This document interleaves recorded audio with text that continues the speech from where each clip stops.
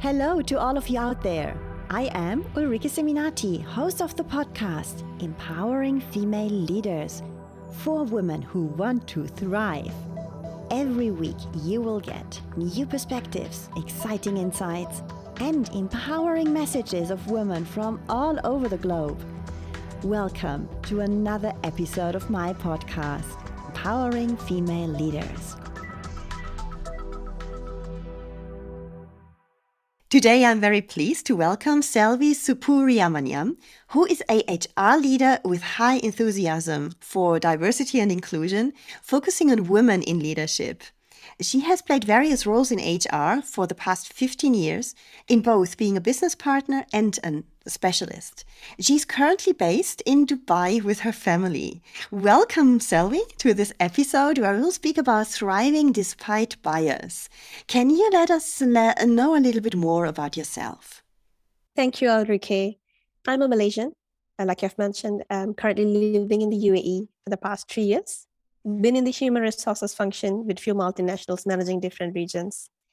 And always have been passionate about HR, where I get to meet and interact with multiple talented individuals, while also playing a role in developing them further. So secondly, I also see it as an opportunity to champion diversity and inclusion, which is very close to my heart.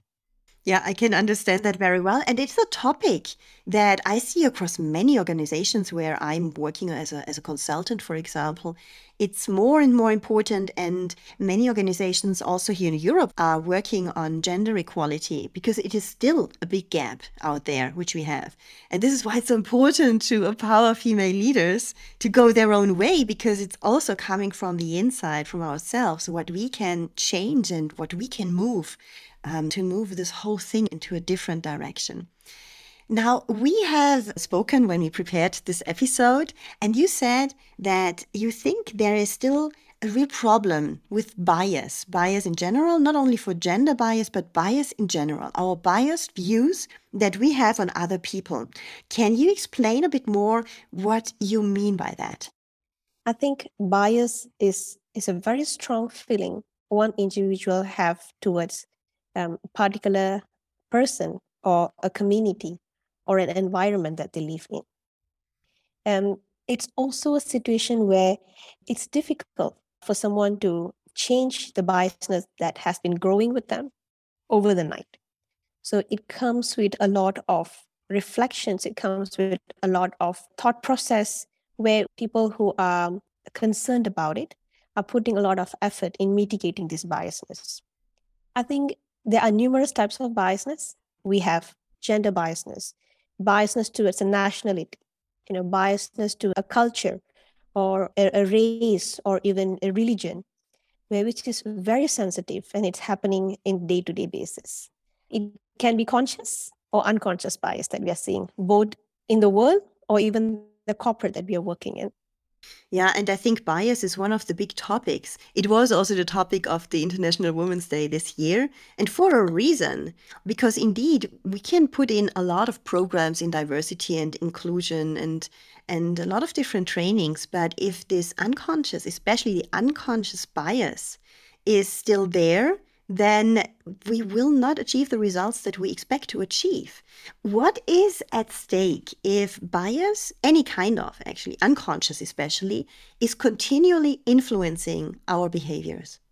Very good point, Ulrike. I would say that we will ultimately be living in a very unequal world if breaking bias is at stake. I would further go down into, when we spoke about the International Women's Day and the theme for the year being breaking the bias. So when I break this down into gender bias, we will eventually lose all the progress people before us have worked on. Yeah, there has been an immense amount of standing up and speaking up that has been done by many prominent women. I would just name a few. People like Maya Angelou, Malala Yousafzai, and Hillary Clinton, and a lot more, many more to mention, right? And, there has also been much sacrifices people before us have done which we may not know of as well. So we are privileged being where we are at this point of time. And we should not settle and continue being in a comfortable zone. We have to do what it takes to break this bias, where it can be hard to understand just how much stereotypes and unconscious bias can actually impact us until you have directly experienced this.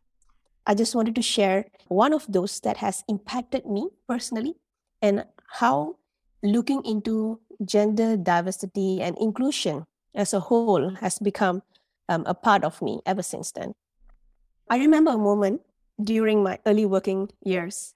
So I was rushing out of the office to attend my part-time MBA class there. So at that point of time, I was acknowledged by a fellow colleague asking me, "Hey, Salvi, why so much rush when you know that you're going to end up in the kitchen anyway," with a smirk on the face. I tell you, it happened 14 years ago, that it was that right moment. Until today, I will never forget the exact sentence mentioned by that person. And that is also when I realized that I should strive to ensure this ends with us, and the next generation should not undergo such similar experiences. It sticks with you afterwards. It's not just that in this very moment this was completely inappropriate. We tend to let our self-esteem being harmed by it, because even if we know it's wrong, we still somehow take it in, and it does make us feel not great. Maybe there's anger, but there's also this feeling of, oh my God, I'm just somehow weak in this situation, especially if you didn't respond and later and say, oh, I should have said whatever.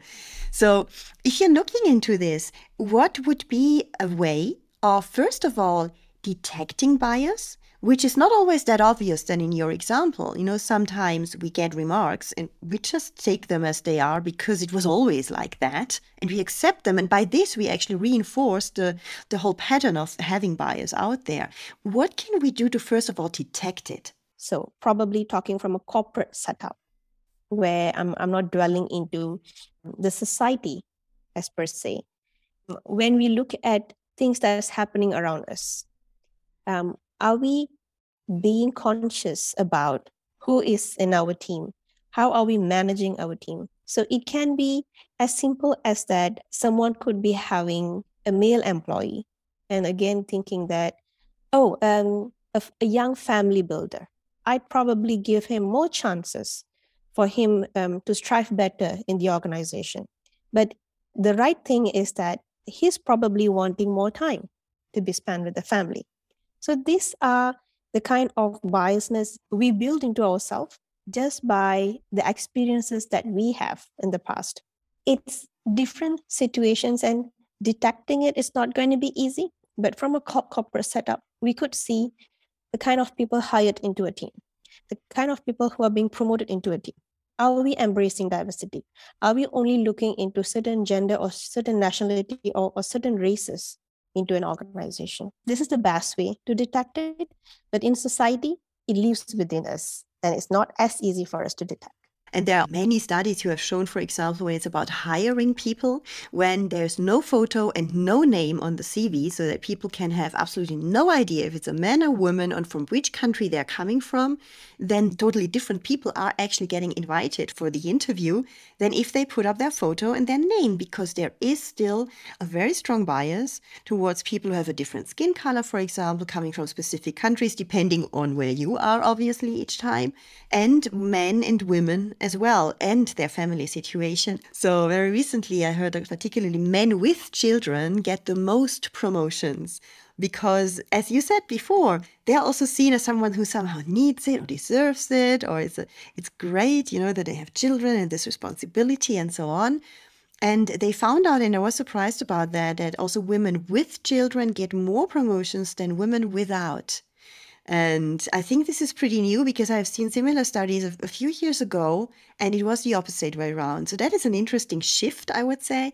Still, obviously, there is a lot of bias because percentages speak by themselves. So it's still very much out there. Let's go back maybe to the corporate world, and imagine our audience, many are working in the corporate world. There may be leaders or young leaders or future leaders in the corporate world. And they realize two things. One is that they probably experience bias themselves. And the other thing is that finally, if they're really, really honest, that they are also biased in how they treat the people in their team or their colleagues. It's not just a question of sympathy, there's some other bias underlying there. What would you recommend to them how they can manage this in their daily life? I'd probably break this down into being there for other women, because I've been largely speaking about gender biasness, and also how allies come into the picture in mitigating gender biasness in the workplace. A woman alone has power, and collectively we have impact. So I believe one tend to support an initiative better when we ourselves have gone through the struggle ourselves. With more women supporting the act towards mitigating biasness, playing active role in speaking up and standing up, it gets better attention. But for this, we must also reverse the stereotype that women do not support women. Senior women leaders can play a role of, being a mentor or a coach to groom the emerging female talents in the organization. I can confidently say this has a great impact in making a change. As a privileged person myself, to have worked for multiple organizations that has always paid great attention into diversity at work. And also to mention that I fondly remember the dialogue between Madeleine Albright and someone from BBC, where she says that, hey, there is a special place in hell for women who don't help other women. And I have that strongly in my mind when I actually heard that from Madeleine Albright. And the second point, Ulrike, I mentioned about allyship, how allies comes into play in mitigating biasness, right? So bring them on board to support. We cannot solve the issue of gender bias by only having women focusing on it. Men, on the other hand, especially men in this generation, they have valuable input, and that must be considered, I would say. Women in senior management positions who are asked to focus heavily on these initiatives. And of course, we are getting men involved. We have to invite them over it and also support them in this initiative. It's about really bringing people together, creating an awareness of it, and Yes. then working with a common objective to something that is just free from bias in a certain way, or where we just treat each other as the human beings we are without being influenced of gender or origins, for example, or whatever else. It sounds like a great world and a great place to be. A lot of work indeed to do. Now, when we are in a situation where we have the feeling, okay, on the other side, I have someone who obviously is making remarks that are just really inappropriate every single time, but this other person has another level of power in the organization and has maybe a lot of respect from other people with a lot of power in the organization.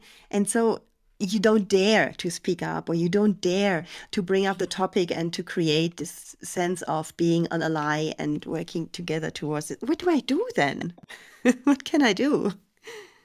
I would probably say that all the work that people have done previously is going into waste when it does not come from the top. And I also firmly believe that if it is an organization that believes heavily on diversity and ensuring that we want to mitigate any form of biasness or unconscious biasness, it should have a platform for any employees to speak up to anyone in the organization saying that, hey, look, I understand the statement that you have made is sensitive and should not be mentioned. So people should not be scared to speak up and open up. So I remember this fondly from one of the organizations that I worked with. There is a series of courageous conversation that we have just to empower people to be more open, to speak up, doing the right thing. So doing the right thing should not only be on the wall as a part of the culture, it should be lived by the leaders in the organization itself.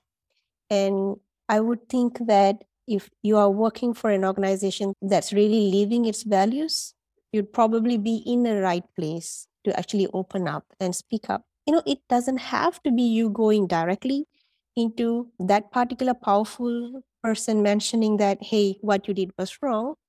But oftentimes, organizations prepare multiple platforms that allows you to do it rightfully without hurting an individual. That's my view. Hmm. Yeah, it's about the organizations, and it's always from the top. It's always about walking the talk. Because, as you rightly say, if we only have nice values as posters on the wall and whatever intentions in terms of diversity and inclusion, and it's just a campaign inside of the company, but not really lived through the company, then it's not happening. I see this quite often that there is an intent in certain senior leadership committees. And I've seen a lot happening also for International Women's Day, for example, where you have the feeling, wow, now it's on top on the stage. And especially with this year's theme, it was there, obviously, very, very prominent. The question is always afterwards, this whole attention wave goes flat again. Another year passes by. Some things might have changed in a little, in a little area, but it's not feeling like a true breakthrough. And I wonder what can be done from each individual to make a change to this, because it's not just that others are doing that. We are all doing that. I'm sure that we are all having a lot of unconscious bias just by the way we have been brought up, what we have seen in our lives, how many different and diverse people we have met in our lives, how much we traveled, for example. This all plays a big, big role in terms of how we see the world and how open we are also for different cultures, for example. Do you think there is a way of how we can start with ourselves and where we have truly control of, which is just ourselves, how we can start there? I think I am going to speak to something that I'm very passionate about: women themselves. I'm going to say this to all women out there: do what scares you. The next time you are seeing a dream job posted, go ahead, apply for it. Never second guess yourself for being only, probably a 60 or 70% match to the job. Do not self doubt. The point here is that the one change that you can start by yourself is no self doubting. If a promotion is coming with a relocation, go for it. Keep asking what's next. And of course, weighing in the impact, that comes along to you and your family. But along with this, there are going to be moments that is difficult, painful to cope. And when in doubt, rely on the support system. I think that you're addressing a very good topic here, because there's the bias outside of ourselves in the companies, in the organizations, wherever, in the society and so on. But probably the most hindering bias is probably what we think about ourselves, because our own view on ourselves is the most heavily biased view and probably the least based on facts of all the views that we have around any kind of topic we can imagine. So it's a very strong point here. If you see women who are very qualified and where they could do a much better job, they could really grow into a very important leadership position, but they're not doing it. They're holding themselves back. They're keeping themselves small. What would you recommend for them to do to, first of all, become aware of the whole potential that they have and they can't see, maybe because they're so much biased by self-doubts, for example, or by being overly self-critical? First of all, there's two things. It's women trying to think that we can do it all by ourselves, and oftentimes not creating a support system around us, having a networking system around us where we actively seek feedback. We actively speak about our career goals. We actively speak about the situations in the family, a trusted circle that we have within us, which is going to be extremely important when it comes to a situation when you weigh in what works, what doesn't work. Because when you know that this is what I want to achieve, but I have all this right in front of this, but I want to speak to my support system to see where I am. Oftentimes, we don't do that. We dwell on it by ourselves. We think that, okay, this role is coming. I probably don't want to go for it because of 1, 2, 3 reasons without discussing about it. I will quote an example that happened to myself.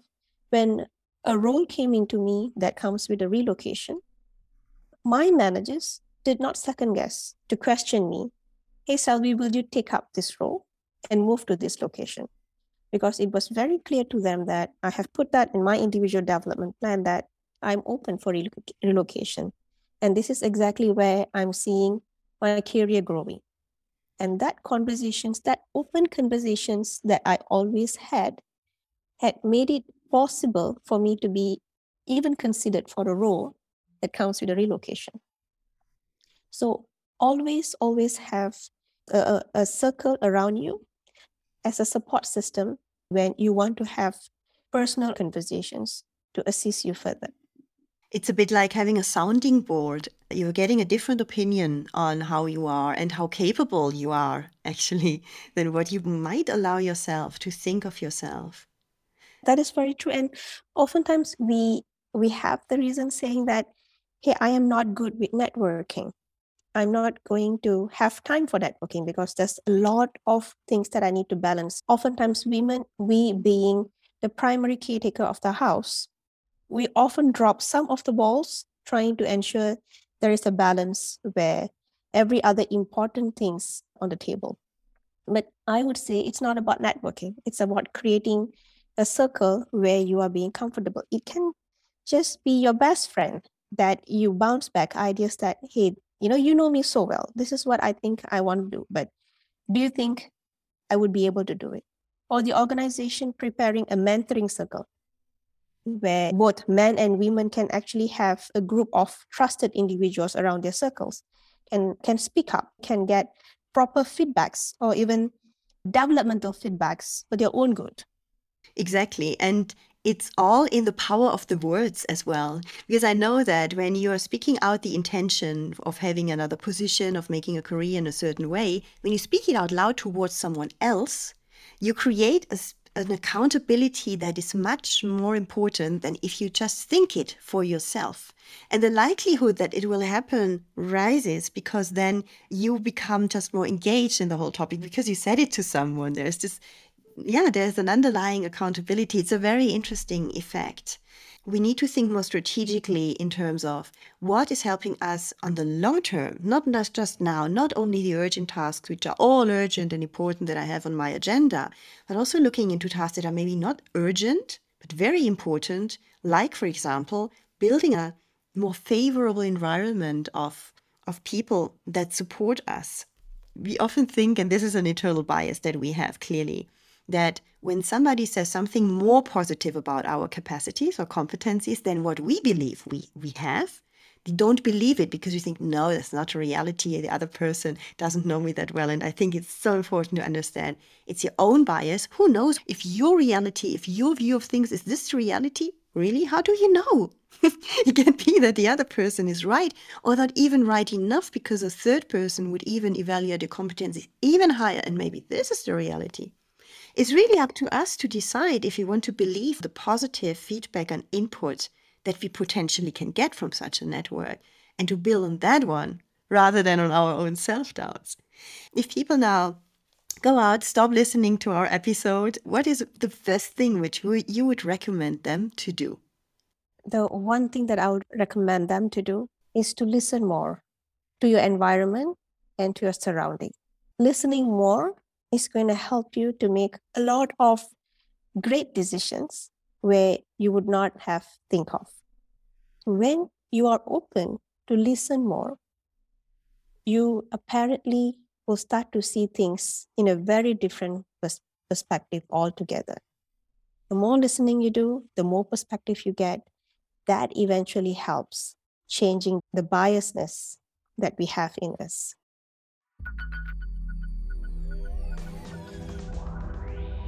This was another episode of Empowering Female Leaders. What are the questions and topics in female leadership that you are interested in?